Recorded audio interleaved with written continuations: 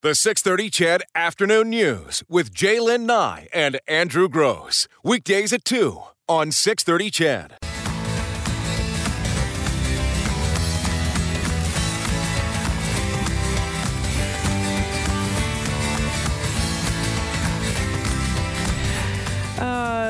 Big news if you're a Garth Brooks fan. He's returning to Alberta, playing in Calgary in September. Oh. Yeah, so there are tickets. Keep it tuned to our friends downstairs at Kissin' Country. They have all the details. Well, let's see you sell out 9 shows, Calgary, because that's what we did. Hey, here's some more exciting. And one of us got a hug. Yeah. Was it you? Yes. Yeah, that's not during that, though. That was during the Habitat for Humanity. Yes. Yeah. Mm-hmm. Never got the picture. No, didn't have the nerve to ask for a picture, so I know a lot of people say no picture didn't happen. That's right. But it did. Bruce Bowie was there, and Bruce Bowie wouldn't lie. No, he wouldn't. Guy's as honest as the day is long. We were talking about apps earlier. Yeah? This one, I know. This one it didn't excite me at all, which is weird because I'm a big fan of... So why are we talking about it? Well, because it's going to affect people. Tim Hortons is launching an app. Okay. Now, I don't know if you're aware of the history of the Tim Hortons app, but it was actually supposed to launch 4 months ago, and it didn't because franchisees stopped it. They complained about it, said it hadn't been tested enough, and they were nervous because there's other chains like Starbucks that have had problems with their app. So the app is basically you can order the stuff in advance. It's pretty easy to use. That's not going to screw the lineup up. Well, that's just it. The idea is you order in advance, and then you go into the Tim Hortons, and there's a place where your pre-ordered, prepaid food and coffee is waiting for you. But when Starbucks did it, what they found was the lineup for prepaid was longer than the lineup. So it didn't really help. And Tim Hortons' various individual franchisors are concerned because they've gotten pretty good at moving things along, and they just don't want to inconvenience their customers. They want to make sure that the app works. So it's set to launch July 27th. Oh, yeah.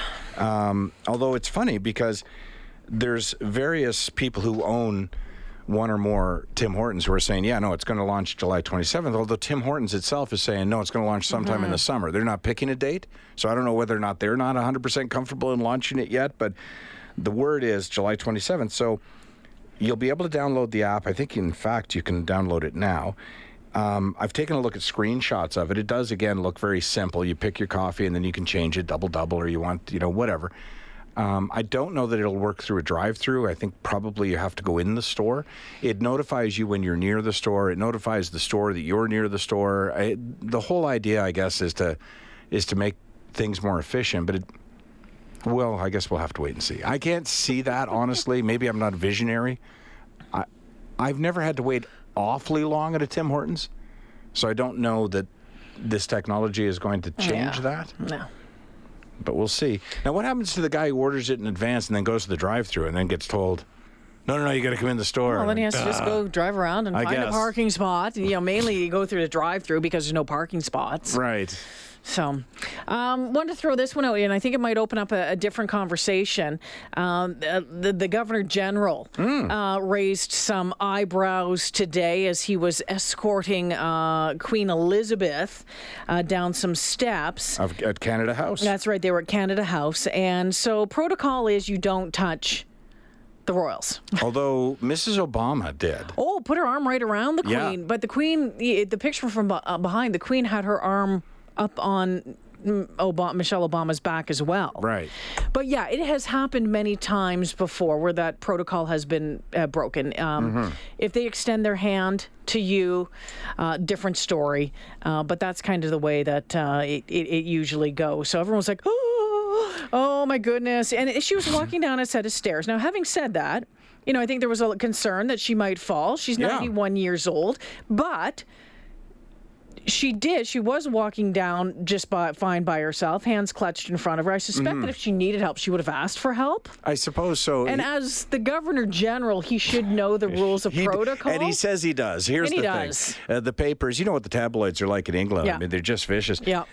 So he has issued a statement. He's done a couple of interviews since then. His name, of course, David Johnston is the Governor General. He said, look, she's 91 years old. There's carpet on the steps, and they're quite steep. It's an old building. His concern was for her. So his choice was break protocol or possibly witness the Queen doing a face plant, right? So he just touched her elbow, basically. Just to guide and actually her. It looked, I think, is that his wife on the other side? Yes. It looked like his wife was almost in there as well. But yeah, as you can imagine, people get all out of sorts out of that. And it's a weird one. Now, a few years back at one of the Yellow Ribbon Galas, the Hockey Heroes Challenge, Adrienne Clarkson, who is the kind of commander-in-chief for Princess Patricia's Canadian Light Infantry, she was there, had a handler, everything. And she's coming down the set of stairs. And I walked these stairs just before her because I had to speak. And then she spoke after me. And the stairs were pretty steep. And she was coming, and so she's former Governor General. She was coming down these stairs, and it was like one of those, this isn't going to be good. Yeah. But, and Coach jumped up. No, she's not royalty or anything like that. Right. But my husband got up and escorted her down the stairs. Put her in a fireman's carry. and ran her back over to the chair. But it was one of those, it was an automatic, it was instinctual to go there and to help. And that's obviously I would think so. Again, those tabloids, much ado about nothing. But I think the times have changed as well. That touching the Queen does not automatically mean you are beheaded. So he should be okay. But it is one of those things. As much as the royalty is debated in England, they still hold them in such high regard that those same people would say, we don't need a royal family. Why do we have... he touched her! He touched her! Well, it's happening here, too. Yeah, for sure. But... Again, I think it goes to, maybe a bigger conversation about space and the personal space and what do you do and what you don't do because you see it and you want to help and you're afraid to. You ever had a royal type encounter? Yeah, absolutely. What was yours? I met Princess Diana. Oh, wow. Yeah, and Prince Charles in Ottawa. Must have been 1980. They came to open. We went to see them on Parliament Hill. And the next day they opened the new Ottawa Police headquarters. And I was a really ugly kid. And at that time I had really bushy hair. Like I still have bushy hair, but it was like not styled as nice. And I had braces and I had my headgear on. It was long and gangly. And the picture of me, I have a red and white striped rugby shirt on and a pair of red and white shorts and knee socks up to my knees and sneakers. And so we were standing there and we went and stood in line. We were right up against the fencing. And they came down, they walked down. It was Diana on our side, Charles was on the other. And she walked by and we shook her hand and we talked. She was absolutely stunning. And then my brother, the golden child, was pulled out of the crowd by security. Thrown to the ground? No. Oh. And was asked to, if and asked my father, because I was there with my father, if it would be okay if he was almost like a little page for them. So he walked behind the princess and was carrying all the flowers and all of that sort of stuff. And then put them all in the back of their vehicle, sat behind them during the ceremony. Really? And my dad and I are like, where'd Jeffy go? I was off there with the... No kidding. Yeah, so that fabulous. that was a long time ago, but yeah, we still laugh about get that it. child, and they were like, the gangly, the one... Yeah, no, not asking, no. No, the one beside her. The beautiful blonde with the white, or with the blue eyes, yes. Whatever year I did the Calgary Stampede Grandstand show, there was a royal visit going on at the time. But it would have been Prince somebody and Princess so-and-so. Who's the one that occasionally got caught? There was a famous picture, I think, of her dress blew up or something at the airport, and it made all the tabloids. Well, no, that was actually Kate, Princess Catherine. Yeah, that happened just recently at Slave Lake. Yeah. Oh, was that? So it was only a couple of years ago. Yeah, I did it in. I'd have to look and see. So it was Prince somebody and Andrew and Sarah. Maybe. That was a while back. What year was? Okay, give me. What year was this? I think it was 2011 or 2010. Oh, okay. I'd have to look. I don't really remember. But they were in Calgary, and Andrew and Sarah weren't married then. Might have been Sophie and Edward. see, that's I think why I ended up getting cut off the show, because they wanted to go to the Calgary Stampede, but they're not going to sit in the grandstand for 2 hours. So there's a Royal Command performance for them and others. So they all pile into the grandstand, and then you sort of get a condensed version of the grandstand show. So I was scheduled for that, and then got to my trailer, and somebody came in, and they go over the requirements. You know, they've taped you, they've analyzed everything you said the last 3 nights, and they're like, okay, so here's the jokes you won't be doing. And boom, boom, boom. yeah, and they just, you know, what do they call that when they black stuff out? Retract or Redact. Redact, yeah. So they had my set all redacted, right? And so it basically was like, hello, here's your next act. So I was like, yeah, okay, fine. I mean, that'd be a pretty cool credit, did a royal performance, right? But then they arrived late, and they had somewhere they needed to be after. I'll have to Google it and see who were the royals that were visiting in whatever year. I'll have to find out what year I did it first. So I was one of the ones bumped from the show. Me and the guy who does the Wheel of Death, because they felt his spandex was too tight. Which They were probably right. They didn't mention mine, so it wasn't that. Thank God for Google. Yeah, so we Googled it. It was 2011, and it was Kate and William's first visit after they were married. They were newlyweds. They were newlyweds. Yeah, and I was trying to figure out when they got married. Yeah, 7 cities they stopped at. They kicked off the Calgary Stampede. And it was the yellow dress. That's right. There is a photo of well, she got great legs, so. Yeah. And the other memory I have of that is being locked down. Every performer had a trailer. It was great to have a trailer at the Calgary Stampede. Everybody was locked down for whatever period of time they were on Stampede grounds, which is weird because other people are just wandering around. But in the performance area, because they would have had to pass through that area to get to the little royal performance, so we were not allowed to leave our trailers. Yeah, security is exceptionally high. I was stunned even with President Carter last week watching the security around him, and then when you read more, still in Plains, Georgia, where he lives, you know, the security detail that is still assigned at 93 years of age. How many years? And at least one of them's been with him since he was president. Like 41 years after after he left being president. Crazy. Yeah, I wonder what that costs. I wonder what the security detail costs are for past presidents or even past prime ministers. I'm not sure there's any security detail for current prime ministers. Hey, Chris. Hey, how you doing? Good. What's going on? Well, you were talking about royalty and such, right? Yeah. And actually, there was a group that represented. It was very impromptu. We played before Prince Philip at the Edinburgh Games, or the Highland Games in Edinburgh. And what happened is that we were playing with the Coldstream Guards, and the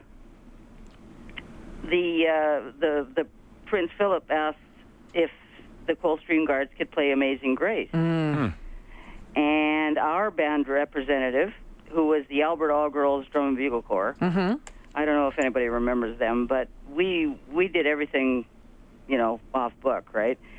And he said, "Can you play Amazing Grace?" And the director of the Coldstream Guards says, "Well, no, we can't, right?" And our director says, "Oh, well, we can." So out we march into the middle of the field, and it was impromptu. There was no, planning or anything, right? How did it sound? What's that? How did it sound? Oh, we were awesome. Oh. We had instructors from the States. We were a drum and bugle corps, right? And we had the twirling rifles, but we were all girls. There was 115 at least girls. What that year went over was to this? Europe. What year was this, Chris? 1972. We played for the Flaming Torch ceremonies for the Munich Olympics. Oh, wow. And we played all over Europe, right? England, Scotland, Germany, France, Switzerland, Like, it was the most amazing thing, right? And like I say, when we were in Scotland, we were playing for the Highland Games, and it was just impromptu. And Prince Philip was there, and that's how it happened. Wow. Did he speak to you afterwards, or? Well, no. We didn't, I mean, we were looking at the Coldstream Guards. Yeah, true. Yeah. That's funny. What an experience. That's You'll a never great forget story, that. though, Chris. Well, we're actually in the book written by Ivor Dent called Getting of the Games. Mm-hmm. Because we actually put 115 girls up the International Hilton in Munich, Germany, when they were applying for the Commonwealth Games for 1978. Whatever happened to this group? Well, they actually played for the 1974 Munich World Soccer Championships in Munich because they liked us so much. Is it still around, though? The group? No. Okay. This is 1972, so kids don't do that anymore. Yeah, right. But it was absolutely an amazing experience. Very cool. Thank you for sharing. Well, yeah, it's like it's how you run into royalty in a funny kind of way. Hey, you know what? Can I just be an old guy for a second? Sure. Because you're right. Kids don't do that anymore, right? I would never have been able to interest any of my kids into doing that. But look at the adventure. Look at the memory. That's a once-in-a-lifetime experience that you enjoyed, and more than one, right? Well, Andrew, we actually, the first year I was with the band, we went down the West Coast, and we played Vegas. Oh, man. And we played in Candlestick Park. Wow. We played in bull rings in Tijuana. We slept on the beaches of Ensenada. We rode in old rickety buses all the way. We played every rodeo in Alberta and BC. But we won Best Overall Band, everywhere. Right? Wow. Because reading between the lines of what you said, kids don't do that these days. Yeah, because you know what? They're too cool to do this. But what could be cooler than those experiences that you're talking about? Well, I am pushing 60, as you say, right? Yeah. And I will never, ever forget. And it was Bob Nagel, right? And he was a genius. He was crazy, but he was a genius. Huh. And he, it was the Alberta All-Girls Drum and Bugle Band. Right. Wow. And, I'll never forget it. And I've done crazier things since. It sounds like one of our listeners just texted, Edmonton All-Girls Drum and Bugle Corps were a big deal in the city back in the 70s. I remember it well. Mm-hmm. No, we're in books. We made records. We played the Jubilee Auditorium. We won Moose Jaw's Band Festival. We won P&E Best Overall Band. Like I say, we played all up and down the West Coast, and then we went to Europe. And we were selling. We went everywhere. We were signing autographs and everything. It was hilarious. Wow, that's great. Awesome. I appreciate the call. That was a great story. Chris. Thanks a lot. Well, you guys have a good afternoon. I love your show. Well, thanks for listening. Appreciate it. Bye-bye. Yeah. Huh. What an experience. I know. See, I waited for when my kids were in high school for that school trip to roll around, and I encouraged them to take that school trip. And then for one reason or another, they got rid of school trips. They became too expensive with liability and insurance. dangers and stuff, yeah. And the world was changing and everything. But any of us in my age category that went on those trips, whether they were an exchange program to Quebec or they were an international, cruise in the Mediterranean or whatever, those are memories you'll never forget. Yeah. Well, things like even the Bugle Corps that she was talking about. I mean, anything that develops, you have to depend on other people and that camaraderie and the friendship and the shared experiences are. I was in Army cadets and our shooting range. Imagine if this were true of schools today. So in Charlottetown, I guess it would be junior high, I was in Army cadets for 3 years, and our shooting range, where we actually shot live ammunition, was in the basement of the school. And the guns were kept down there, the rifles, chained up. You can't imagine, of course, a school now encouraging live ammunition being fired off in their basement.